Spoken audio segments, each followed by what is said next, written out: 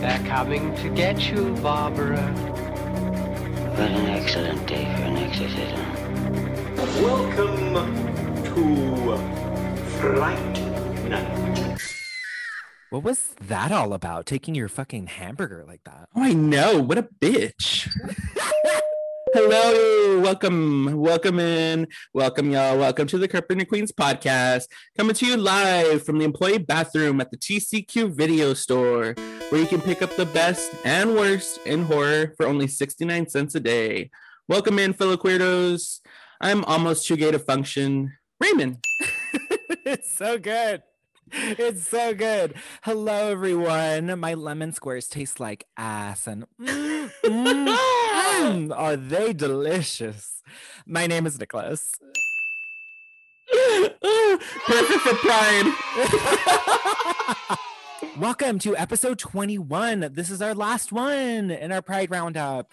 It was such a fun month. I loved every episode. How did you feel about Pride Month so far? It's probably one of my favorites, to be honest.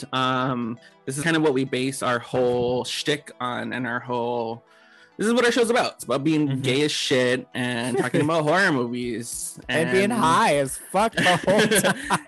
Yeah, so I felt like this month was perfect for us. We got to cover so many fun movies, and then we really did.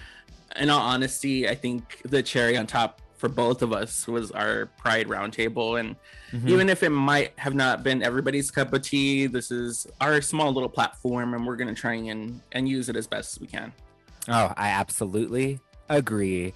Our Pride Roundtable, you're right, it's not for everybody, and currently right now it's one of our lowest listened to episodes, but I really don't mind, just due to the fact that when the listeners who have taken the time to just absorb whatever we talked about on that platform have responded really well to it. I think that's what I appreciate the most out of it. I didn't expect that episode to really resonate with even just the amount of people that we did. If we're able to affect a small portion of people, I feel like we did our job. Absolutely. And I'm happy that we did get the warm reception that we did get from those who were able to connect with the stories and the topics that we're bringing to the table. Because granted, we did touch on some heavy topics, but that was what the roundtable was for.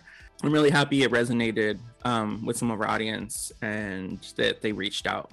So thank you everyone for listening so far. It's been a wild past couple of weeks. It's been so fun. Wild. We started with Jennifer's Body. We went into the waters of the Conjuring. We went into the waters of the Covenant universe. I know, my bad.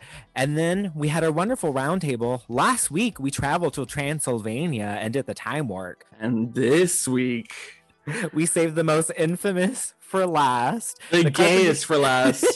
The Carpenter Queens finally get to explore Elm Street and discuss an S&M towel whipping ass bearing good time in A Nightmare on Elm Street 2, Freddy's Revenge. Wow. So this is our first visit to Elm Street. And what a visit.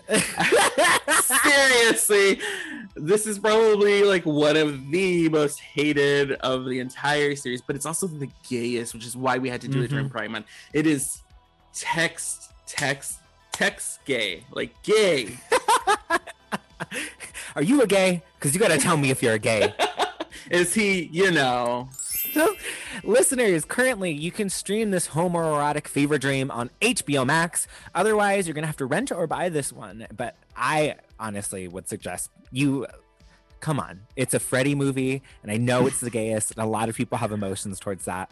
But you got to talk about this one, y'all. Of course, it's part of my collection. I had to own the entire collection. Same. Even some movies, even parts of collections that I don't enjoy, like Resurrection, I still own it, even though I don't enjoy it, because I have to have the whole collection because I'm a fucking weirdo like that. You insane psycho freak. Well, you insane psycho freak, what are you smoking on? 420, what you smoking? I'm still working on my stash currently. I wanted to save all of my cute shit for when you get here. So all my infused joints and pre-rolls and all the goodies that I have on deck, I'm saving for when you get here. I know, me too. So I just smoked a regular old bowl out of our good old skull-shaped piece It's here. so pretty. I Thank love you. the color combo. It's like red and black. That sounds fun. And thank you for saving your good shit for when I arrive. At this point in recording, I will be there in less than 48 hours. So that's really fucking cool. I'm very stoked. I'm hoping we could do some sort of like audio commentary while I'm there, but I don't know, everyone, if it'll be usable because I know we're going to be high as a motherfucker. Possibly even crossfaded if we go get drinks. So, yeah. But like, this is a vacation for both of us. Like, even though like this is a labor of love, this podcast, we both need a vacation. You have been going to school. I have been working full time aside from the podcast, and we're fucking exhausted. I'm fucking exhausted. We're taking a full on week off, so technically we've actually pre-recorded these episodes back to back to back. So we're super fucking exhausted. The illusion is shattered. You can cut it out if you like, but I'm just letting the people know we're fucking dedicated. We are putting in the work, baby. Mama, this is what I do, baby. Baby, this is what I do, baby. This is what I do. So fucking stupid. Oh, God. All I did was smoke a quick little bowl of, I'm literally trying not to smoke like the last of my stash before I leave. I'm trying to make this 48 hours last as well as I can so I don't have to pick up. But I'm ready. I'm ready to be super crossfaded in sunny Los Angeles. Oh my God, I'm going to be treated like a Quan. I'm so excited. Speaking of Quans, A Nightmare on Elm Street 2. What was your first interaction with this Queenie, wonderful, real, like an actual Scream Quan? For real. Film. The screams. I hope you could get a soundbite of the screams and put them in there because wow. You know, to be honest, like I really don't remember watching this one at all. I can't remember watching this movie until like adulthood. So I don't know if I wasn't allowed to watch it or if it just didn't come up on my radar because it was such a flop. I mean, technically it was a big hit. It was a big hit, but throughout the series, it's the least favorite of the entire series. So and I think that's why. Yeah, and I think that's why it didn't come up on my radar. So I remember when I was going through the Nightmare on Elm Street series, I don't have no recollection of watching this at a younger age. I only recall watching this when I got out. I only remember watching it as I got older because it has this cult status of being the gayest Freddy movie, or quite possibly the gayest horror movie, to be honest. That part, Midnight Kiss, could never. What about you? I distinctly remember when I absorbed this fucking movie. Of course you did, you fucking queer.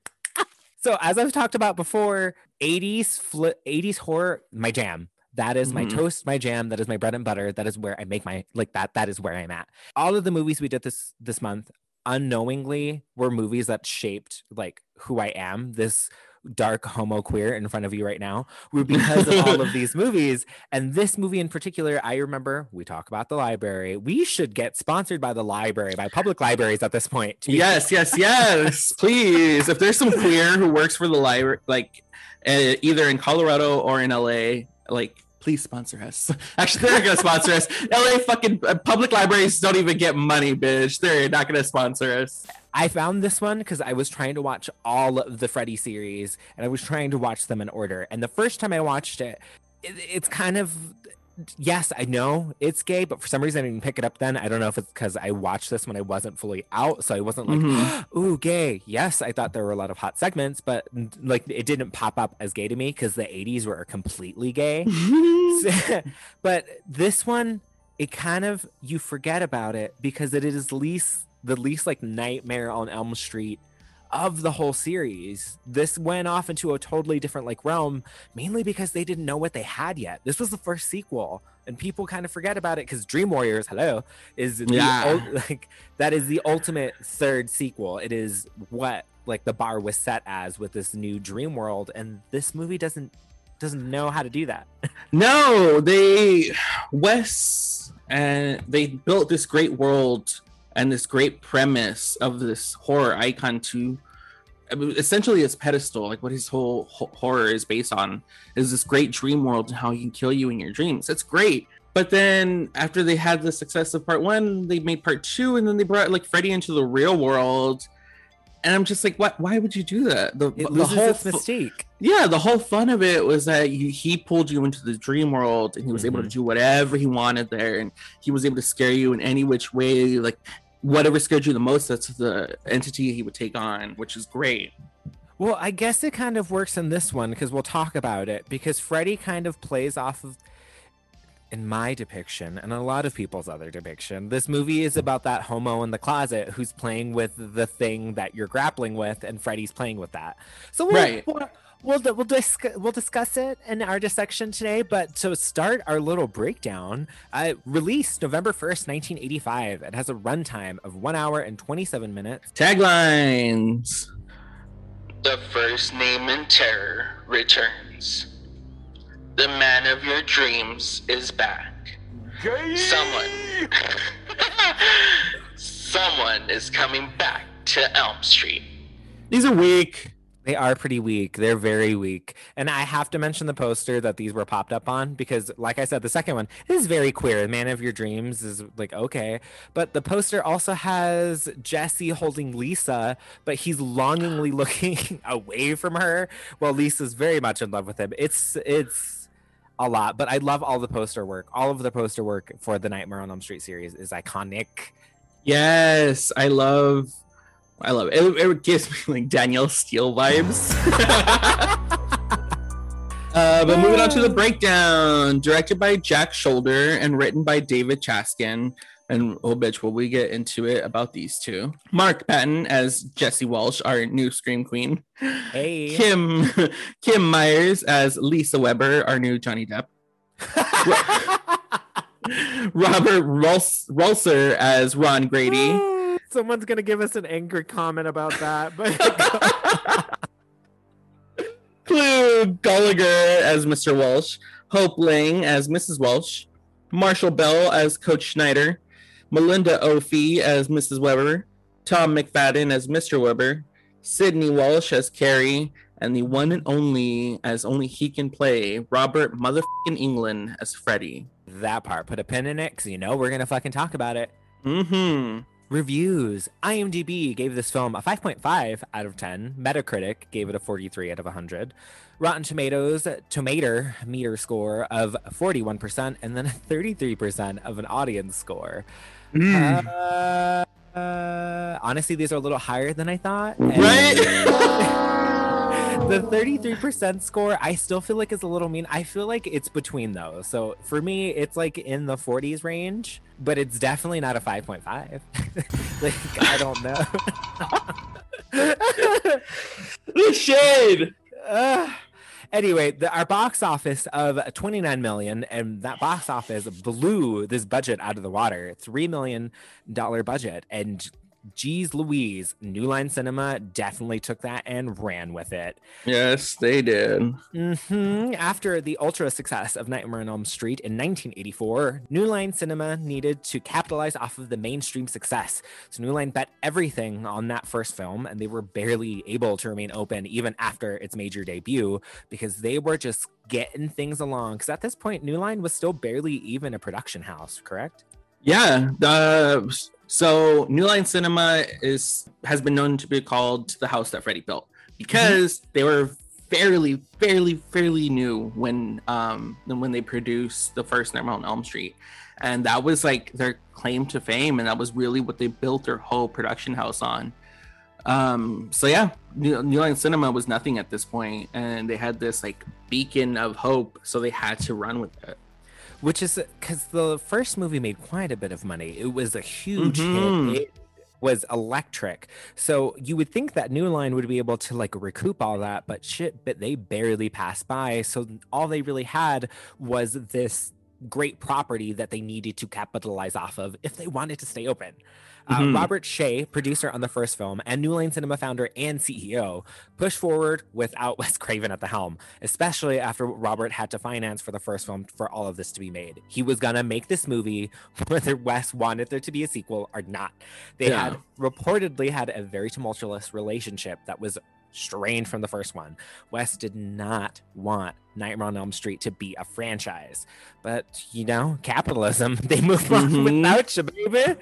Yep. Apparently he was offered the position, but did not like the script, did not like how Freddy was being utilized. And I also kind of agree because it doesn't feel like Freddy.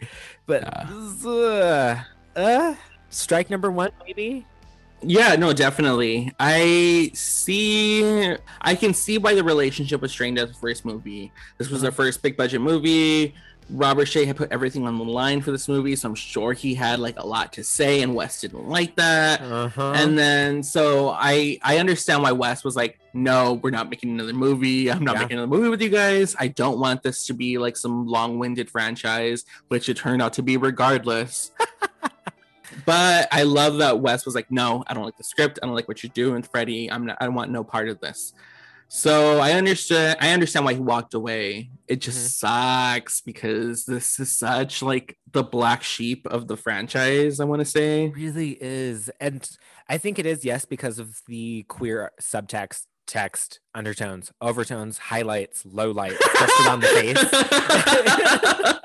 But I think if we were to just take that context and put it down, you would still not, this would still be very low because it just doesn't have the same energy that the other movies have, this frantic, crazy, nightmarish, wet dream type of bullshit.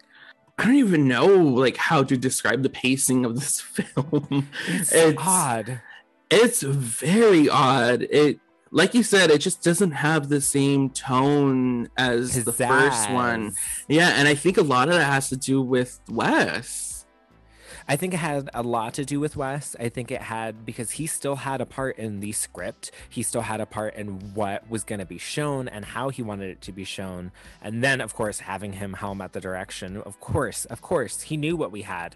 And what is very evident is that the studio did not fully understand why this movie was so successful. They just knew it was successful, so they pushed forward anyway, and that's why this one kind of fucks up. Yeah, definitely. The studio would move ahead with the script by David Chaskin, who at the time only worked in their 16mm distribution department. David wanted to move with the possession theme, having a human be an avatar for Freddy to control. They also brought back on Jack Shoulder, who at this point had only done trailers and directed Alone in the Dark in 1982. Strike number 2 and 3. Serious? Yeah. Like, how are we gonna take this ultra successful, like potential packed franchise? Well, I don't want to call it franchise at this point. Subject matter and characters, and give it to people who have never directed before, who have never written before. I don't understand this. I'm gonna tell you what I don't do. I don't know shit. I don't get stuff, and I don't understand things. So I do want to state, like, I'm not stating that like you have to have a background in order to write scripts or do direction, because we've seen things where they can take it and like really rise to the occasion and just smack it out of the park. But what I need to state is that both of these people in the documentary, by the way, of Never Sleep Again and My Nightmare on Elm Street, or no, what is it called? I think it's just called Never Sleep Again. It's basically a 4-hour-long documentary that covers every single Nightmare on Elm Street movie in such great detail. I could not suggest it enough. Like, I think we both collectively like have watched it maybe 12 times. Like, if we combine our numbers together. We're huge nerds, y'all. We're very big nerds. But Jack Shoulder also, it's kind of famous stating that like he only took this because he thought it was going to be his leap into movies, and it was. But he didn't respect this. He also didn't like the first movie. And David also thought that Freddy wasn't a good like protagonist. So it's like, why would you hire people who don't even respect the like original content? Text? Yes, like this just doesn't make sense to me. Well, like you said, capitalism, baby. Like money, like money sells, bitch. And they saw that they had something that was working, and it was kind of. I bet they were cheap. They took the first script, and they were cheap. Well, I don't want to say cheap. I want to say they were affordable to hire for this production. Call it what it is, mama. They were cheap. Baby, we're never going to get hired in Hollywood again with this fucking podcast.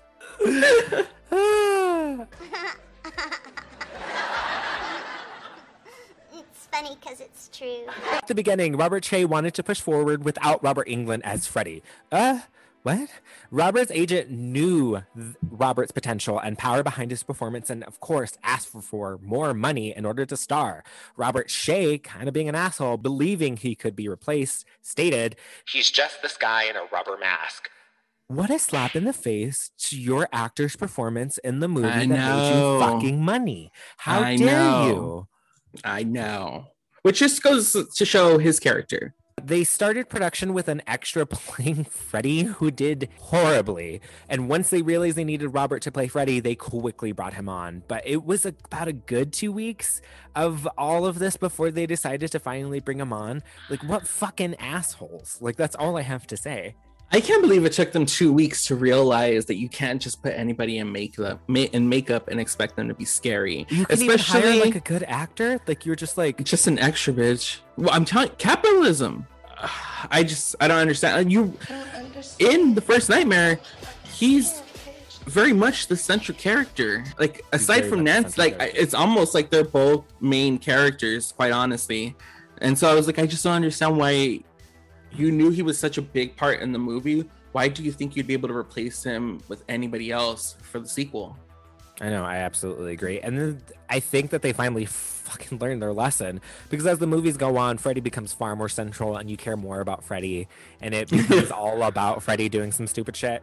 But like, this movie is just evidence that they took a wrong turn and then they had to recorrect it within the next movie. They were lucky enough to have enough money to recorrect it in the third movie. For real. Moving on to casting. For the role of Jesse, Brad Pitt and Christian Slater had auditioned for the role, but Mark Patton, who had gained fame from his role in Come Back to the Five and Dime, Jimmy Dean, which co-starred Cher, would earn the God, I hate you. I had to.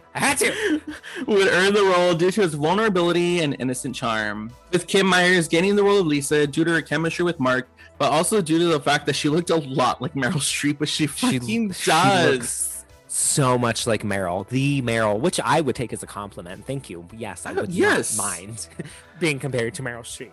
The Meryl. See, the Meryl. Cher, and what is the connection? Mamma Mia. I'm bringing it back. Mamma Mia is connected. Oh my god. My theory. You're welcome. Principal photography began in June of 1985 with a very small turnaround schedule from the last film. We're talking within the full year. The movie was rushed into production to capitalize off of what else? Money. And it's evident, and it's got its dirty little fingerprints all over this movie. It's 100% evident in every aspect of this film of how rushed it was. Bus opening scene was shot by placing a bus on a rigged tilt machine. The actors would be thrusted back and forth while filming, and at one point in the documentary, one of the extras had stated that she had smashed her face into one of the front seats because they weren't. This sounds like someone making a film in their backyard, and they're like, I have a seesaw, let's like put a fucking bus on it, and then just like, this will work. Special effects would be passed on from David B. Miller to Kevin Yeager, who would alter a few aspects to Freddy: a hooked nose, more pronounced cheekbones, and new red contacts to create a more witch-like presence to Freddy. And this was mainly due to the fact that the first movie was so down and dirty made that no one recorded anything about the makeup process or what it looked like without all the lights and the shadow work. So Kevin Yeager essentially had to create a new Freddy. Yeah, he started from scratch. Yeah, the only thing I don't like is the red contacts. It just feels out of place for me. Same. I don't like, because they did the same thing in Freddy versus Jason for when they did like the up close shots of Freddy's face. He had these like weird bloodshot contacts, and I agree in both iterations of Freddy, it doesn't work. It feels odd. It does, and I want to say, and I guess I want to say it dehumanizes him. Not that Freddy's like sympathetic and humanizing, but everybody enjoys Freddy, let's face it. We only watch the series for Freddy, so it's weird when you change the, like, I don't know, the eyes, like, you know, it's very important in film and in photography and almost anything to connect to see with that. The eyes. Yeah, putting those contacts on them was a very like disconnect. Bitch, it was a choice. It was a choice. Choices. The mechanical effects behind the infamous and wild parakeet possession scene, done by Dick Alban, who had done work with the Three Stooges, which I kind of would take as like a no on someone's resume. But he would attach a prosthetic bird on an invisible string, tied to a pole, and then just swung it around in camera.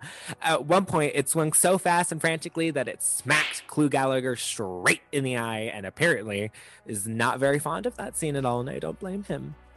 It's a terrible scene. It's awful. Horrible.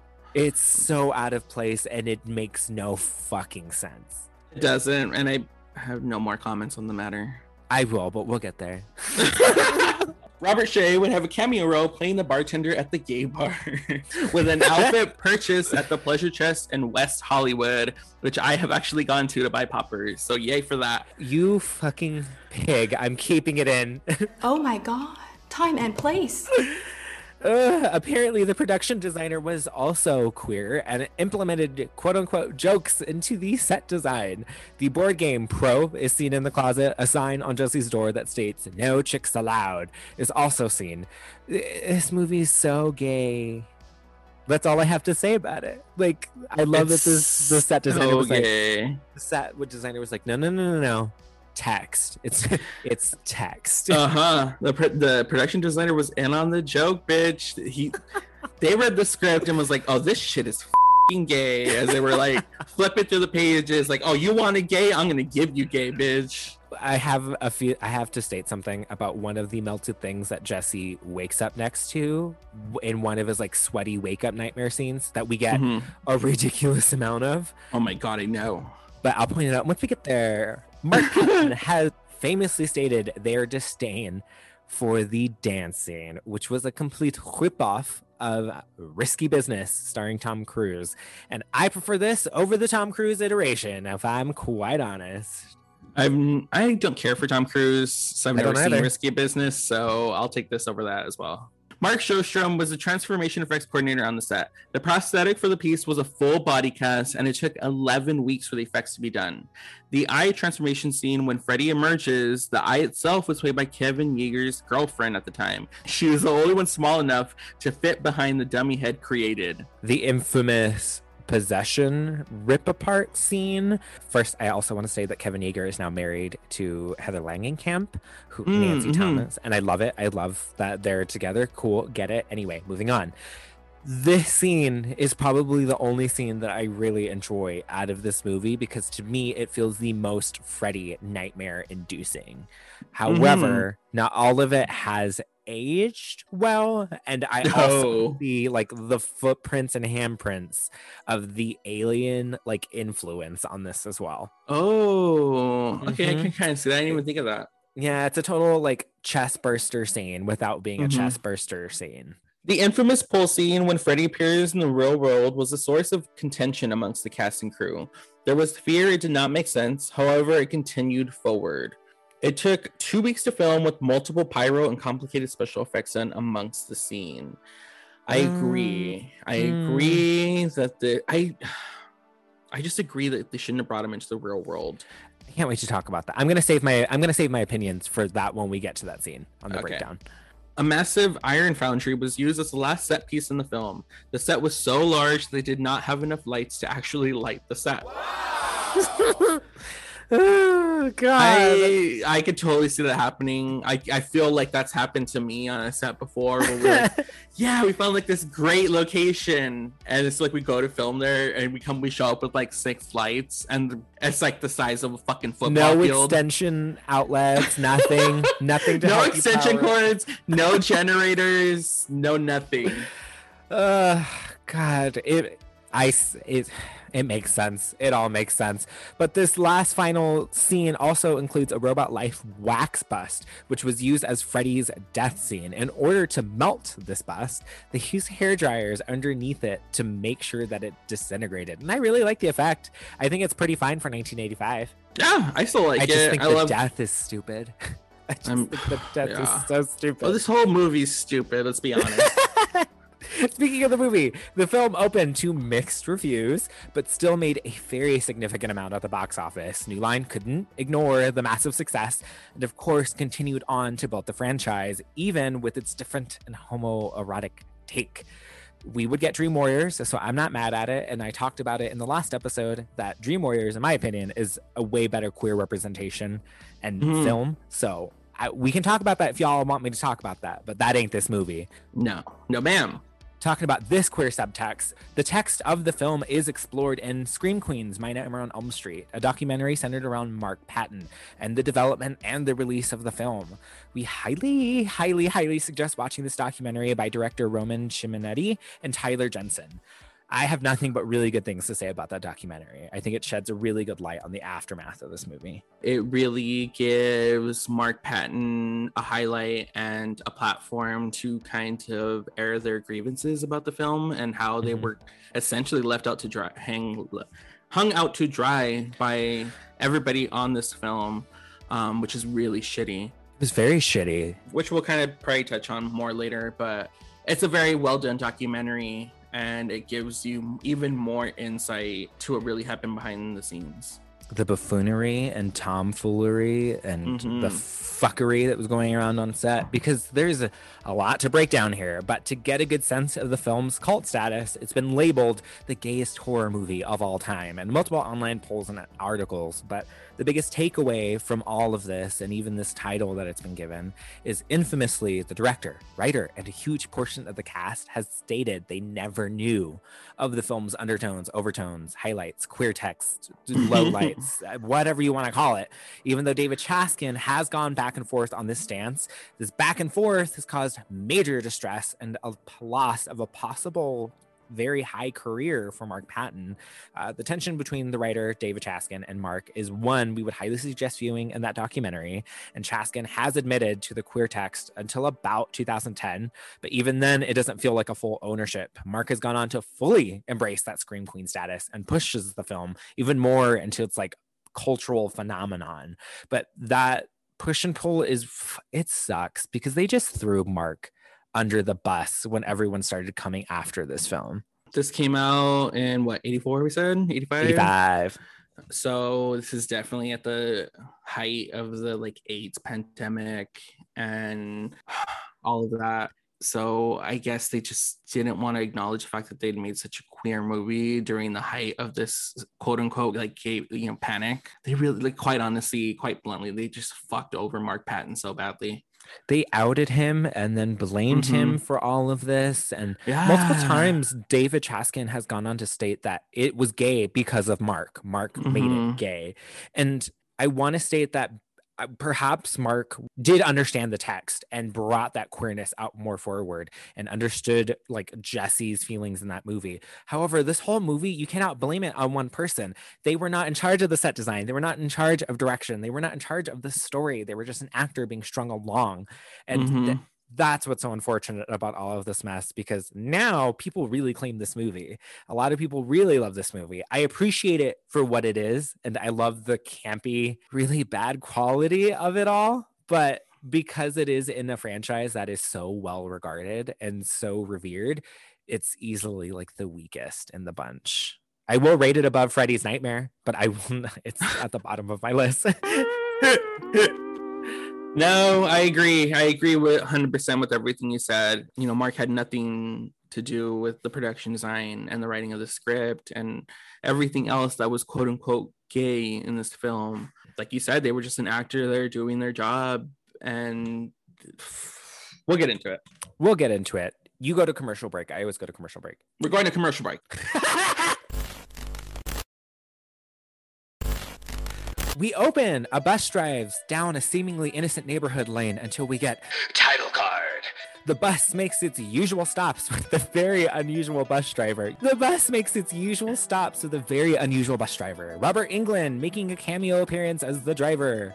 As the bus makes its continual route, we are introduced to Jesse, a meek, sad, sweaty-looking teenage boy who's dressed like Alfalfa from The Little Rascals. You're greasy. This is what reminded me of that description of meek, sad, and sweaty-looking teenage boy. I'll have to go get the manager. But they spent so much money on just the oil and grease that they have to slap all over poor Mark. Oh, yeah, it's a really weird opening. It is. It's not even done yet.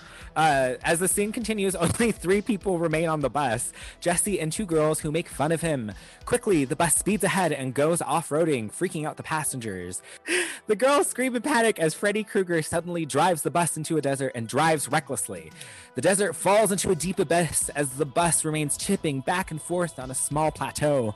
The kids scream in fear as Freddy Krueger makes himself known and pushes the kids towards the back of the bus, tipping it further. Freddy raises his hand blades and swings. Cut to Jesse's family eating breakfast as they hear a terrible scream from Jesse.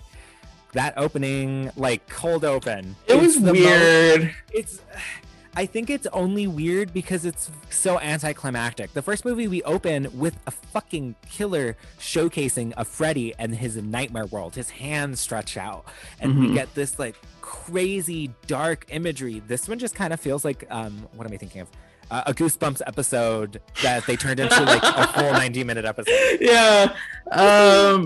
It's weird to say the least. I don't know why it's weird. I think it just doesn't feel like it fits in with the rest of the series of these really imaginative openings. But I think my favorite part of the opening is the girls, not because they're little bitches and they're making fun of Mark, but because when they realize that, you know, the driver's taking off and they miss their exit, she's like, "Driver, you missed my stop. No, you missed my stop." Why do you sound like Susan Sarandon in Rocky Horror? Do I? Driver, you have to stop. I'm cold and wet and I'm just plain scared. I'm acting. I don't know. It was a weird opening to say the least. It's very strange. I appreciate Robert Englund being in there, but every time I've ever read this on like any fun facts about it, they're like, Robert Englund's cameo. I'm like, is it a cameo if he's already in the movie? He's just in it, bitch. He's in the scene. He's in a little skit. So we cut to Jesse's family eating breakfast, and they hear that horrible scream from Jesse, and the family just ignores it as they know he's just having a bad dream. Jesse wakes up in a tremendous amount of sweat, oiled up like he's at a Palm Springs resort. We get our first homoerotic moment. Jesse gets out of bed and fixes his bulging underwear for a little too long until the camera cuts. That camera stays long on Jesse's package. I'm like, he's supposed to be a teen. I know he's probably like 20, 21 when he filmed this, but like, excuse me, Miss Ma'am. But like, and then some tidy whities too, isn't he? There's so many tidy whities in this movie. But like, I'm gonna put a counter. So ding, 1. This is our first sweaty scene. Like, there's a tremendous amount. I don't like it because the rest of the scene it kind of plays out, honestly, probably because I loved when we watched it last month. Serial Mom, it feels like a sitcom open because Jesse's dad pressures Jesse to clean his room while they eat breakfast. Jesse's weird sister finds racist finger toys in a racist ass cereal. It's called Fu Man cereal, and it's got a horrible depiction of a Chinese man on it. Oh yeah, it's disgusting, and I hate it, and it's so 80s. But fuck her and her racist ass cereal. The breakfast is interrupted by Lisa, who rings the doorbell. She's come to get Jesse for school. They leave in Jesse's broken down car, the dinosaur.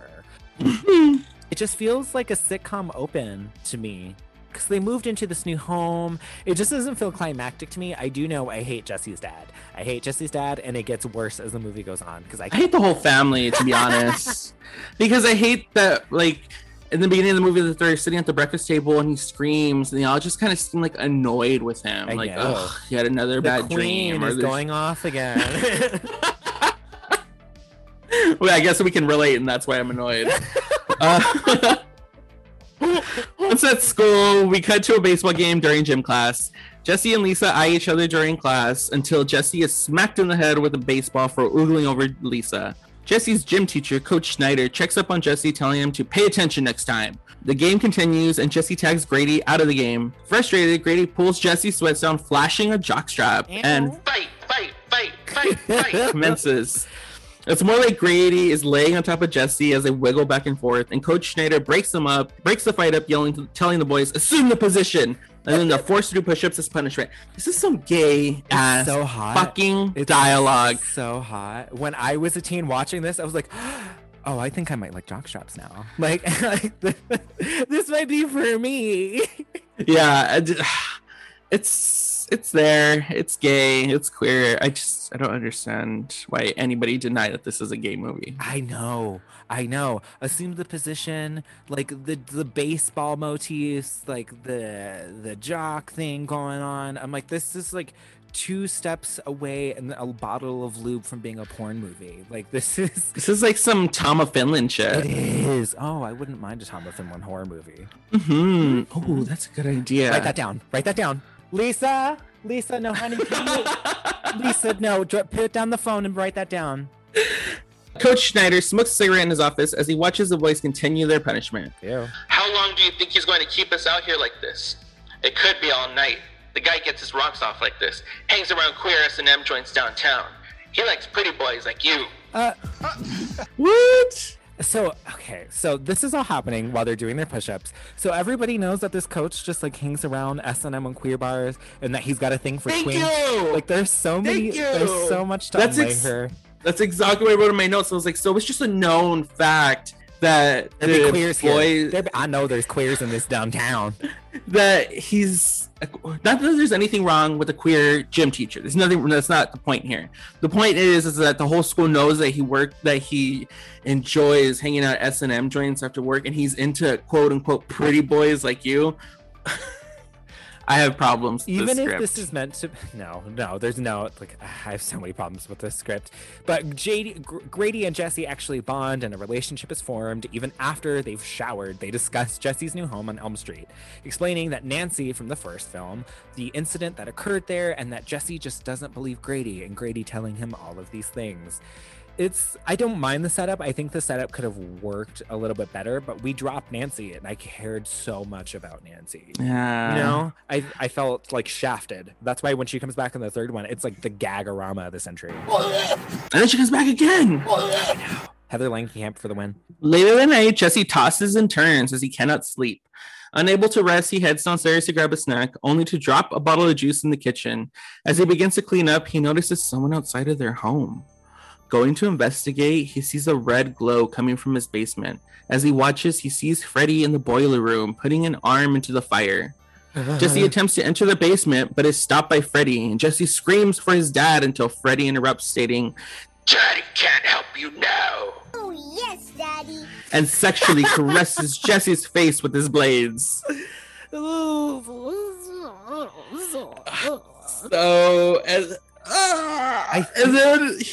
And then Jesse does this. Okay.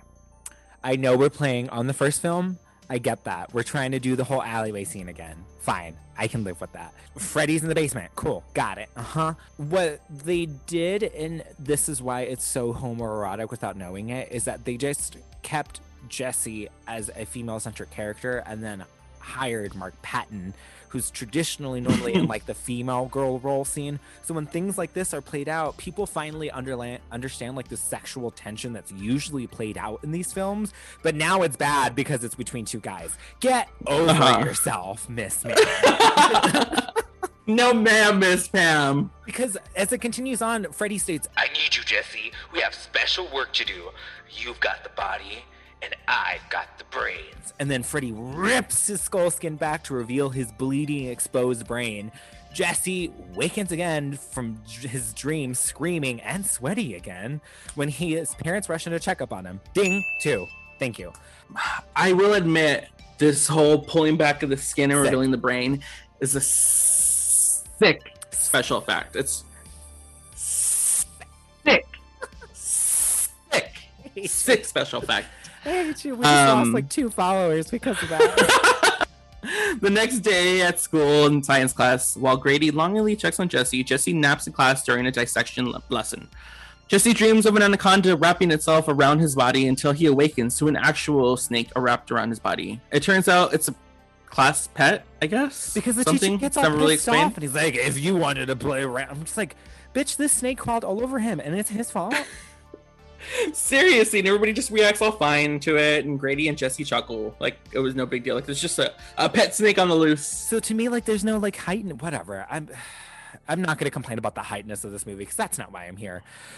No. Later on, Lisa swims in her pool when Jesse calls her up. She answers her pool phone, so she's some rich she's some rich. Like y'all have a pole phone. That's exactly what I noticed. First of all, her pole is like a mile away from the actual home.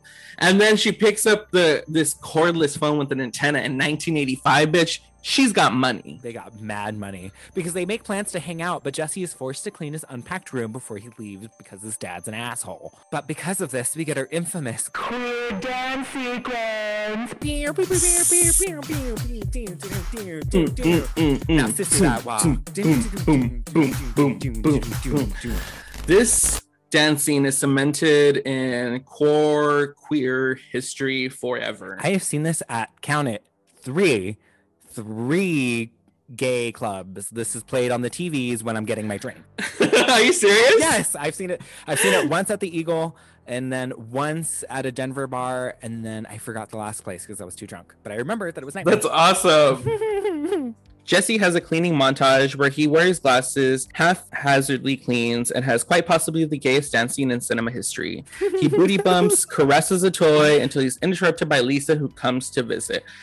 This song, so this dancing. First of all, it's white boy dancing. It is white boy dancing. It's total white boy dancing. It's white boy dancing. The dancing is very.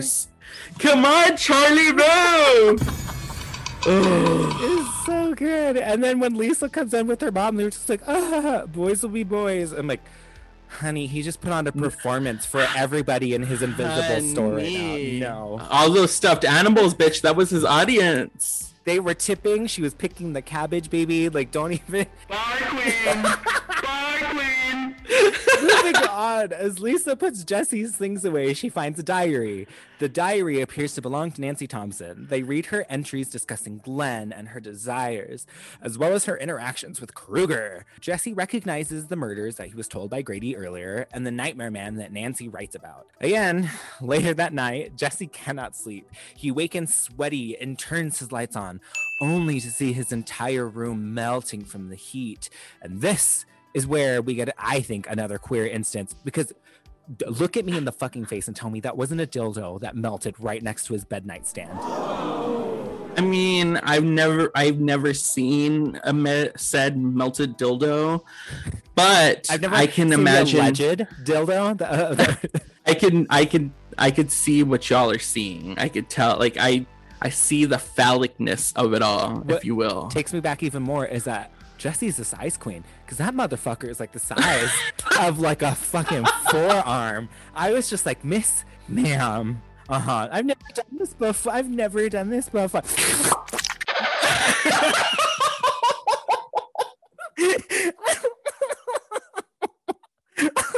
so fucking disgusting. Oh, you're a pig. You're a rotted pig and you're going to hell. After you just spent all this time defending Mark Patton, you're gonna go and read him the house down boots like that? Listen, I said Jesse was a size queen. I did not say Mark was a size queen. It's called acting. I said I felt. It's called I said I felt. You're so fucking stupid. Moving on. Jesse enters the basement for answers. He heads to the boiler and checks inside its ashes, only to find Freddy's razor glove. Freddy appears to him and begs Jesse to try on the glove, begging Jesse to kill for him. I prefer my Freddy killing people on his own accord. Like, I don't like this possession thing. I don't mind the risk involved. I feel like if the risk was better calculated and better formulated and better shown than just like him popping up in dreams again, it just doesn't work for me. Yeah. It's so cheesy too. Kill for me, Jesse. Kill for me. Kill her, Jason. Kill her for mommy. For real, what is this? Friday the 13th? Mm-hmm. At school, Jesse explains to Lisa what he witnessed, even believing he could have been sleepwalking. They also talk about a party Lisa is throwing with her friend Cheryl, who's there for like 2 minutes. Moving on, in gym class, I know. In gym class, Jesse bonds with Grady until Coach Schneider hears their shit talking and forces them to do more push-ups. It's just an excuse to see guys sweat some more. Later that night, while the family roasts in their home because it's too fucking hot and the dad refuses to fix anything, we get probably the worst scene in Nightmare on Elm Street history. Y'all know what we're talking about. We're talking about Kentucky Fried Parakeet. As they fry in the heat, their parakeet freaks out in their cage as one bird kills its companion and frantically flies around the home and attacking the family. Unable to stop it, the bird bursts and explodes into a fiery ball of feathers.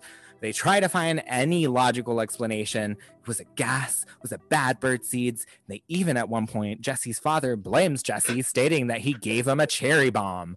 Like, I don't get the point of the parakeet. I only knew about it in the documentary because apparently parakeets and birds are the first ones to know danger.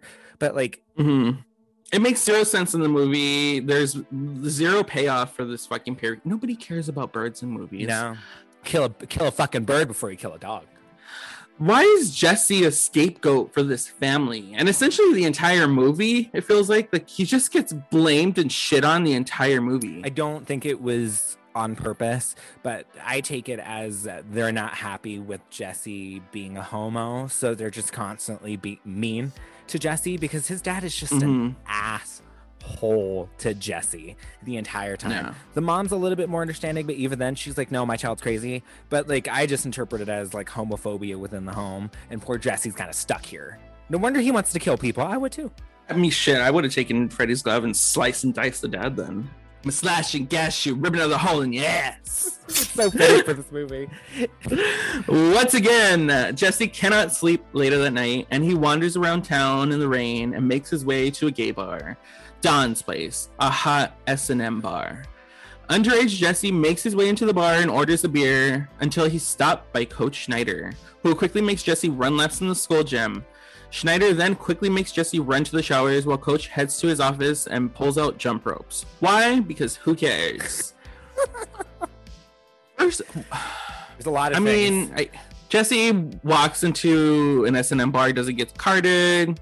Orders a beer, doesn't get carded. It's Nobody even 1985, looks. so I guess I'll kind of excuse it a little bit, but he does not look 21. Even if Mark Patton was 21, I'm sure he would actually still get carded. Yeah. And then after the coach catches him at the bar, it just automatically cuts to him doing laps in the gym.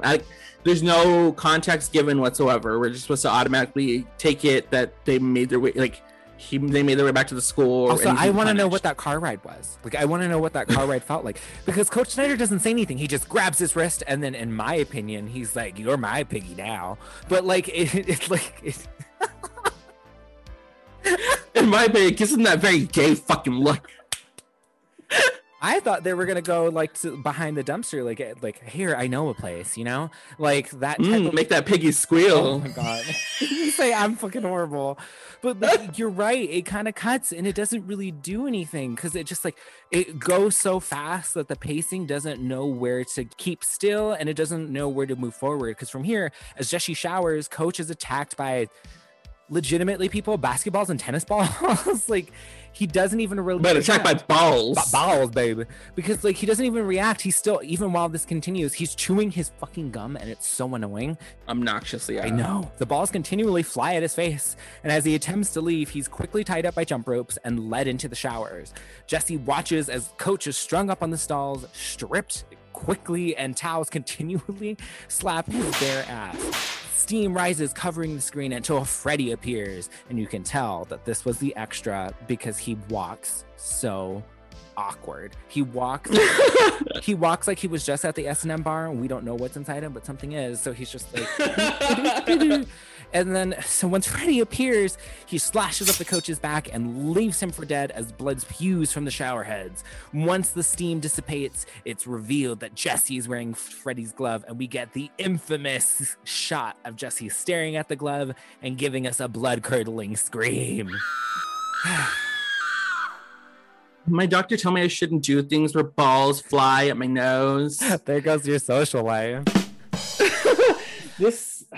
This is quite possibly one of the gayest death I've ever seen in the movie. No, period. This is the gayest death I've ever seen. Period. Congratulations. The award goes to Nightmare on Elm Street 2. Period, sis.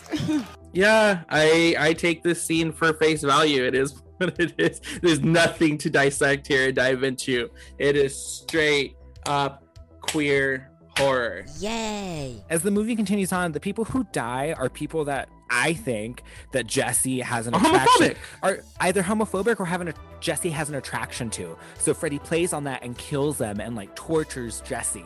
But like, because later on, spoiler alert, Grady dies, Coach Schneider is dead, and it's all people who have this like homo feelings and they're dead. And unfortunately, Jesse ends up in a straight relationship. I don't know if that's supposed to be like showcasing Jesse's bi-ness, because I think that Jesse's bi. I never took Jesse as like full gay, but he definitely likes a pinky or two up there. But like, but you know what I'm talking about? Like, I see what's going on here, but it's done horribly. I think that the kill itself is structured bad. Balls, really. And then towel whipping, really. Like, it's just, in the first movie, we had a girl flying up on the ceiling, being torn to bits across the fucking walls. And then geysers of blood coming out of beds. And then we get towel whipping to death? I'm gay, and I would probably appreciate this in another life. But this, no ma'am. I'm not here for it. I appreciate towel whipping in my porn, not in my horror movies. The police arrive at Jesse's home with a naked Jesse and inform his parents he was found wandering the highway naked. Jesse's dad questions if Jesse's been taking drugs, and in response, the next day, Jesse's dad puts iron gates over every window. His mom wants him to find a psychiatrist for Jesse, but in normal cis-hetero response, Jesse's dad just believes he just needs to be beat. Get that shit beaten out of him. Snap out of it! Every homo can kind of relate to this shit. So toxic. It's so toxic. I hate his character. I hate his parents because they're. I just don't like them. I don't like them. They're the worst. They're really the worst, are. to say the least. Once at school, everyone discovers Schneider's body. But that's quickly moved on as we cut to Jesse's half-naked, sweating, and unable to sleep again. Ding! Freddy's glove comes alive and scares Jesse as Freddy asks again for Jesse to kill for him. A wonderful, creepy little girl cameo is shown, who may be Jesse's sister, I guess, maybe, possibly. And she sings Freddy's lullaby. Like, these dream sequences start happening so fast. Like, there's nothing to keep you up with it. Like, I just don't care because like, I think I prefer the more homoerotic stuff instead of them like trying to do like, ooh, creepy Freddy stuff, you know? Yeah. Well, I mean, I guess because the gay stuff is more fun and entertaining because it's so campy and overt. You're right. Because the rest of it just kind of feels like cookie cutter. It kind of feels like, look, remember this from the first movie? Because the other movies kind of do that moving forward, but there's more of like a respect towards it. This one just kind of feels like, little girl, there she is. This is from the first movie. Look, we're still watching a Freddy movie even though it's really gay. Right? The next morning, Jesse confronts his dad about how they bought the house. Even his father tries to convince everyone that everything is fine. The mother just died here. Nancy went away somewhere. Everybody's dead, but it's fine. And then the toaster suddenly bursts into flames, so no one is convinced that everything is fine. Lisa takes Jesse to Freddy Krueger's old abandoned factory where he used to work in an attempt to figure something out, explaining that Freddy kidnapped 20 kids and brought them to the factory to kill them, although they find nothing to help Jesse. So that piece of information I felt like is so more interesting, and they could have told us a little bit more about Krueger, because as the movies go on, we learn more and more about Krueger and all the horrible things he did. But they just drop it. Like, that's the scariest part that you just mentioned. He kidnapped 20 kids and brought them here and murdered them. That to me is far more fascinating and far more scary, and the tones of the first one. Well, this one just kind of is like, oh, isn't that scary? There's a rat. Ah! Yeah, it just like, it moves along so quickly and it barely touches on Freddy, essentially. Yeah, it forgets that Freddy is the main component and the protagonist in this movie. Yeah. Mm-hmm. The next day at lunch, Jesse pushes Lisa away and Grady and just makes a scene. It's kind of pretty much it. Jesse can't sleep. He's freaking out. Lisa wants to help, but he's pushing her away. Grady is just stuffing his face with a lot of food and wants to and hang out with Jesse, but he just pushes everyone. And I'm just like, okay, cool. Emotions are heightened. Next beat. It's kind of like what it feels like. Yeah. The following night at Lisa's pool party, Lisa attempts to console Jesse, which of course leads to a makeout session, which in all honesty is pretty fucking awkward. Very. While the party goes on, the makeout session gets steamier and hotter until Jesse's tongue transforms and freaks out Jesse. He quickly leaves and makes his way to Grady, who is sleeping shirtless. Ding! Well, I guess he's not sweaty, but he's still shirtless. It's good enough for me. He confesses to Shiner's murder and explains the situation to Freddy. How fucking gay is this? He went to go make out with Lisa at the party and then freaked out. He's like, I gotta go. And he goes and runs to his shirtless friend. The line that gets me is, something is trying to get inside my body, and you want to sleep with me? Like, it's over, baby. Like, it's so this is what I mean by, like, I think that Jesse's bi, because I think he genuinely enjoys, like, hanging out with Lisa. He does like making out with Lisa, and when he feels sexual things for Lisa, he's like, but wait, Grady? So, like, it's like one of those two things, and I like it here. It's just, I think the makeout session lasts too long because it's just for, like, some TNA kind of section. We also get, like, some stuff with the pool and the interactions of teenagers, and I don't mind that stuff. It just, like, I know they're setting up for a finale, but the finale doesn't give you what you want. Finale does not pay off whatsoever. But we get probably my favorite scene. Jesse convinces Grady to watch him as he sleeps, in classic Nightmare on Elm Street style, to try and keep Jesse awake, and if anything goes wild, Grady can be there. But of course, Grady falls asleep, and suddenly we get the sickest transformation. Finger blades form out of Jesse's hands. His skin rips to reveal Freddy's infamous sweater. Jesse screams in agony as his body is ripped apart, and Freddy's head rips its way through Jesse's stomach, with Grady trapped inside the room. Freddy stabs Grady through his chest and disposes of him fairly quickly. Jesse looks into a mirror, revealing Freddy's image staring back. Jesse understanding that he just killed his fucking boyfriend. I love this scene. Yeah, this is probably one of the only great scenes that we get in this movie. Even though, like you said, that the effects didn't exactly age well, I appreciate the practical effects.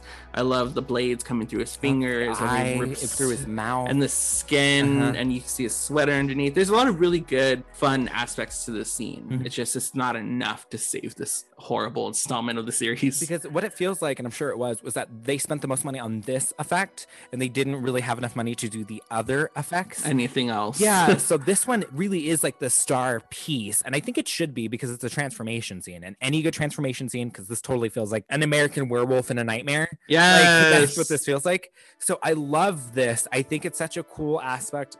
I take it as like that monster in the closet is finally like wreaking its havoc on you. And I love that. I think it's fucking cool, but I know it's not intentional. It's just a really cool set piece that they put in, you know? Yeah, definitely. It almost feels like I don't know about everybody else's like closeted stories or they're coming out, but it almost feels like that breaking point that you reached when you're still in the closet, and you get to that breaking point, and it just like it has to come out of you in some way, shape, or form. So you go out and possibly do something reckless, like what's going on. So you see, like these underlying themes and tones are here because I feel like this transformation scene probably wouldn't have happened with Lisa. I think it had to happen with Grady because of those feelings that they both feel for each other, because I definitely think Grady's into Jesse. Oh yeah, it's just like I love that, and I like when horror plays with that, but this is so unintentioned and without the respect behind it that when it's shown it's really fucking cool, but then it's dropped, and that's what I yeah, the illusion is shattered. Jesse flees to Lisa's house and he informs her of everything while explaining the pool party literally heats up. The pool bubbles heat and everything they look like they're entering like a giant jacuzzi, and I kind of like it. Yeah. The grill catches fire as beers explode. Freddy locks the pool party as Jesse retransforms, and Lisa quickly realizes that Jesse's fear is what strengthens Freddy, but it's far too late and he's fully transformed. Freddy attempts at killing Lisa, even biting her leg at one point. It just Freddy tries to kill her, but Jesse is able to take over, and this doesn't stop Freddy as he attacks the party, killing anyone in his way, casting fire spells and fireball, and other weird non-Freddy shit in this real world. And we get probably the most infamous line from Freddy 2 is, "You're all my children now," which they also bring back, I think, in Freddy vs. Jason. Very fitting for Father's Day, 'cause it was just Father's Day. Oh my god. Yeah, this is weird. I like the effects, like when the pool's heating up and the people are in there. She's like, oh, can somebody turn down the heat in the pool? Like, this bitch has a heated pool. She's getting heated up in the pool because she's over there pulling some swim fan and getting some down and dirty. She was doing some heavy petting in the pool. I don't know, this pool scene's it's whatever. This is like the big climax, essentially. This is what we're building up to, and quite honestly the buildup isn't great, and neither is the climax. So I think it's because Freddy works in the dream world because he has control of everything. When he's out in the real world, he's just a skinny, short guy with some toothpicks on his hands. Like, he loses that. So to see all of these kids like freaked out and scared, I kind of don't believe it. And then the way they die also doesn't work. It feels very prom, Carrie at the prom, because they trample over people. There's fire. Like, this, like, I just don't like it, because when Freddy's in the real world, he loses what makes him so scary, you know? Yeah, I don't know. I mean, this pool scene just doesn't really work for me. It doesn't either, and it doesn't get any higher from here. Like, it kind of it just like continuously just dips downward. Yeah, like this is the height for the ending. Turd City, girl. Turd City. Oh my god, but Lisa's dad attempts at shooting Krueger, but Freddy leaves in a blaze of fire, and Lisa, realizing where he's headed, goes to the factory. Once at the factory, she's confronted by devil dogs. Devil dogs, because that's the thing. Only Satan could have made that. It's literally some poor pugs with some cheap 5-cent masks that they tied around their heads. It's the dog from Hocus Pocus. And makes her way through the factory, fighting monstrous rats and constant fake outs placed by Freddy. Once confronted by Freddy, she realizes her love for Jesse stops Freddy. She confesses her love and kisses Freddy, giving Jesse more power over Freddy. And the factory sets ablaze as Freddy melts and combusts in a fiery explosion, releasing Jesse. You know what this kind of reminds me of? It reminds me of Scott Pilgrim. What does he get? Scott earned the something of the power of love. And he gets the sword out and he's ready to fight. That's what this reminds me of. But it's just not as cool because I hate Power of Love movies. I really, really do. That's the power of love. It's just, what a fucking weak way to kill Freddy. We don't even get a cool dramatic like fight scene. She fights literally like a rat from Build-A-Bear with some slime. And then I don't like it. I don't like it. I hate Power of Love endings. I don't like that Freddy kissed and then all of a sudden he melts and Freddy emerges from the ashes, because I don't know how to read this, if this is like Freddy just like going on with a heterosexual relationship that saves him, or he admits his bisexuality and that's what accepts him and saves him. But like, it's just, I don't like it. It's not good. The client isn't good. Like, none of this is fine. You found a cool finale setting, but couldn't follow through. I agree 100%. Like we said, and we stated from the beginning, this movie does not have a great ending. I mean, it's not a great movie, period. But it does not have a good ending whatsoever. Later on, Jesse, Lisa, and Carrie are taking the bus to school. Jesse begins to notice similarities between his old nightmares and begins to panic. Lisa calms Jesse down, and Carrie states that it's all over when Freddy's hand bursts through her chest and sending the bus into a desert, ending the movie. Thank God. I dare ask, what is your final rating on this movie? I can appreciate all of the queerness of this film. Obviously, that's why it made it to our Pride Month list. Absolutely. It's still an awful film, though. It's pretty bad. Like, there's big loopholes. It's the black sheep of the Nightmare on Elm Street franchise. But I have to give respect to Mark Patton for all of his hard work that he put into this film, and for all of the, quite honestly, bullshit that he dealt with after the release of this film up until like present day. I'm sure he still gets shit over this movie. So I have to give him respect for that. But that doesn't mean that this is a great movie. Out of 5, considering all of its queerness and the bits that I do like, I'm gonna have to give it a 2 out of 5. Okay, I can agree with all of those statements. I completely understand, and I think the highlights for me are Mark Patton. I love Mark Patton in this movie. I want more screen queens like Mark Patton. I think it gets another point for how fucking queer and gay it is. Even if they state it was unintentional, this movie is just gay at a Cher concert, wearing a butt plug, sniffing poppers. Oh my god. And just checking Grindr consistently while at the concert and possibly going to Rage nightclub afterwards. That's how gay this movie is, and that's okay. We love that. But I think for all of that, I'm giving it a 2.5 out of 5 if I can.